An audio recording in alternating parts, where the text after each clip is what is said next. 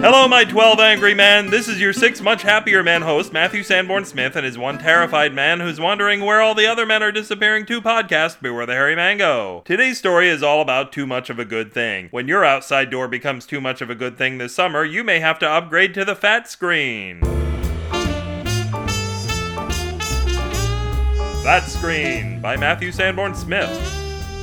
Shelby's broke-ass lifestyle had left him a bit behind the times when it came to technology. He wasn't a slacker, he did have a job at the New York Public Library, licking the fingertips of readers who had pages to turn. It was a service they offered. You've never been to the big city, but you can imagine the pay. While all his friends had smartphones, he was still using payphones, even at home. While his friends were enjoying the latest online role-playing slaughterfest on their computers, he was forced to play it on his solar-powered calculator. And it sucked on his solar-powered calculator. And while his friends texted each other day and night, Shelby was forced to write out his most important messages like LOL and stuff on paper and then send them to his friends by mounted messenger. And let me tell you, that messenger was none too happy about being mounted. But finally things went Shelby's way. His 300-pound television set with the 9-inch screen caught the eye of an antiques dealer who gave him a small pile of money to court it and ask it to marry him. After the wedding guests had left, Shelby discovered he had enough money to get himself a flat-screen TV. It was so flat it was two-dimensional. In fact, he turned it the wrong way and lost it and had to buy another one. This one he put up on the wall immediately. And it was a smart TV. Smart enough to watch itself, though not smart enough to not watch itself. It got a taste for cooking shows, especially Paula Deen's big comeback show called Big Ol' Stick of Butter, in which every dish was topped with a big ol' stick of butter. Even the fruit salad. The TV was dripping with deep-fried envy. The only thing it ever got to eat were electrons, and those all tasted the same. It flipped its channels in frustration and eventually found the Home Shopping Network. This was the answer to all of its one problem. As every Home Shopping Network obsessive knows, Saturday night is bulk dairy night. The TV ordered 17 cases of stomach-churned bran butter and feasted upon hot buttered electrons for the rest of the month. Not far into month 2, it became a fat screen. It developed a paunch which hung over the edge of its frame, and everyone on the screen looked like they had big sloppy feet. Shelby knew he had something special here and invited all of his friends over by telegram to enjoy his unique double-wide HD programming. Shelby's new girlfriend, Melby, whom he suspected was only interested in him for his television, was horrified at his once rectangular but now cylindrical screen. When he wasn't around, she would turn the channel to exercise programs, which the TV didn't mind so much but did worry about being short-circuited by an errant dribble of television sweat. Shelby caught Melby in the act one day, but he was smart enough not to make it into a thing. She loved the taste of ink and was the only person, and that's including his dad, who ever wanted to suck his tongue after a long day at the library. Shelby counterbalanced the scales by sneaking into the television room at night and smothering its plug in gobs of buttercream frosting. Eventually, Shelby's strategy overcame Melby's, and the television's rapidly increasing weight tore it out of the wall. On its way to the floor, though, it was sliced in half. So that's where the first flat screen was. They immediately put the old TV on the wall. The only problem was that the floor was now covered in a steaming pile of television intestines. But it turned out to be no problem at all. Because they'd been steeped in butter, they were delicious.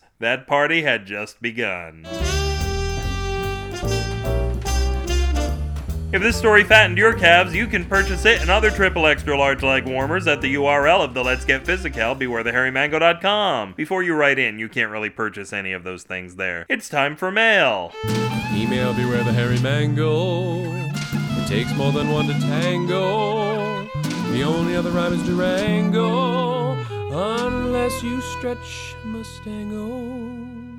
We've got a rare email double shot this time. On May 1st, John wrote, "Thank you MSS for BTHM and of course for MMM. It's been the best part of my year for years. Sad it's the last, but I will enjoy every 5-minute increment of it." Well, that was quite pleasant, as Mango emails go, but then on May 2nd he wrote, "I was just in my garage, well, somebody's garage, and I found a mango. Just 20-something more and I'll stop my B&E for BTHMs. I'll suck your MSS for a 2016 MMM. I'm not even sure if I was supposed to read that one in public, John. That's more along the lines of the disturbing emails the Mango is used to getting, though. We're not going to get into the sucking part until I've had a couple of drinks, but what the hell is happening in that garage that you accidentally find fruit in there? Is it an indoor tree?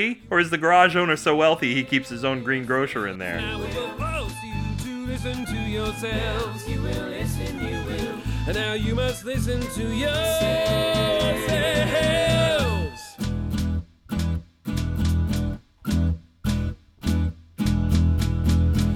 Are you still listening?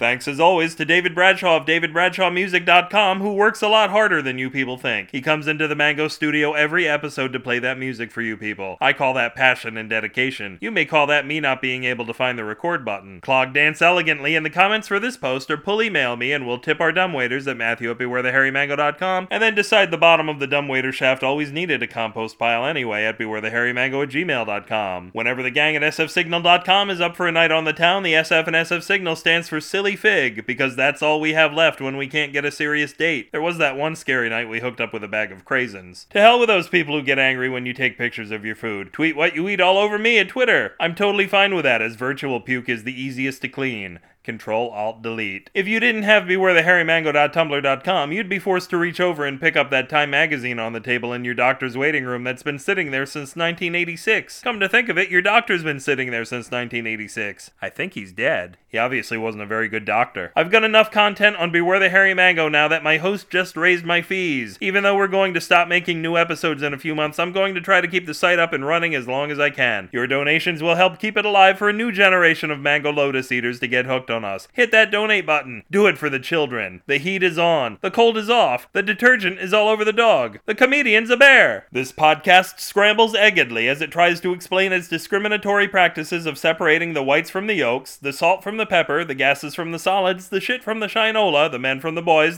from the hood, the man from Uncle, the girl from Ipanema, and this show from the Creative Commons Attribution Non-Commercial Share-alike 4.0 International License. Until the Chevy Colorado is outsold by the Ford Massachusetts, this will light pollute the aura of Matthew Sanborn Smith and remind you whenever you think about school, it's literally a mental institution. Good night.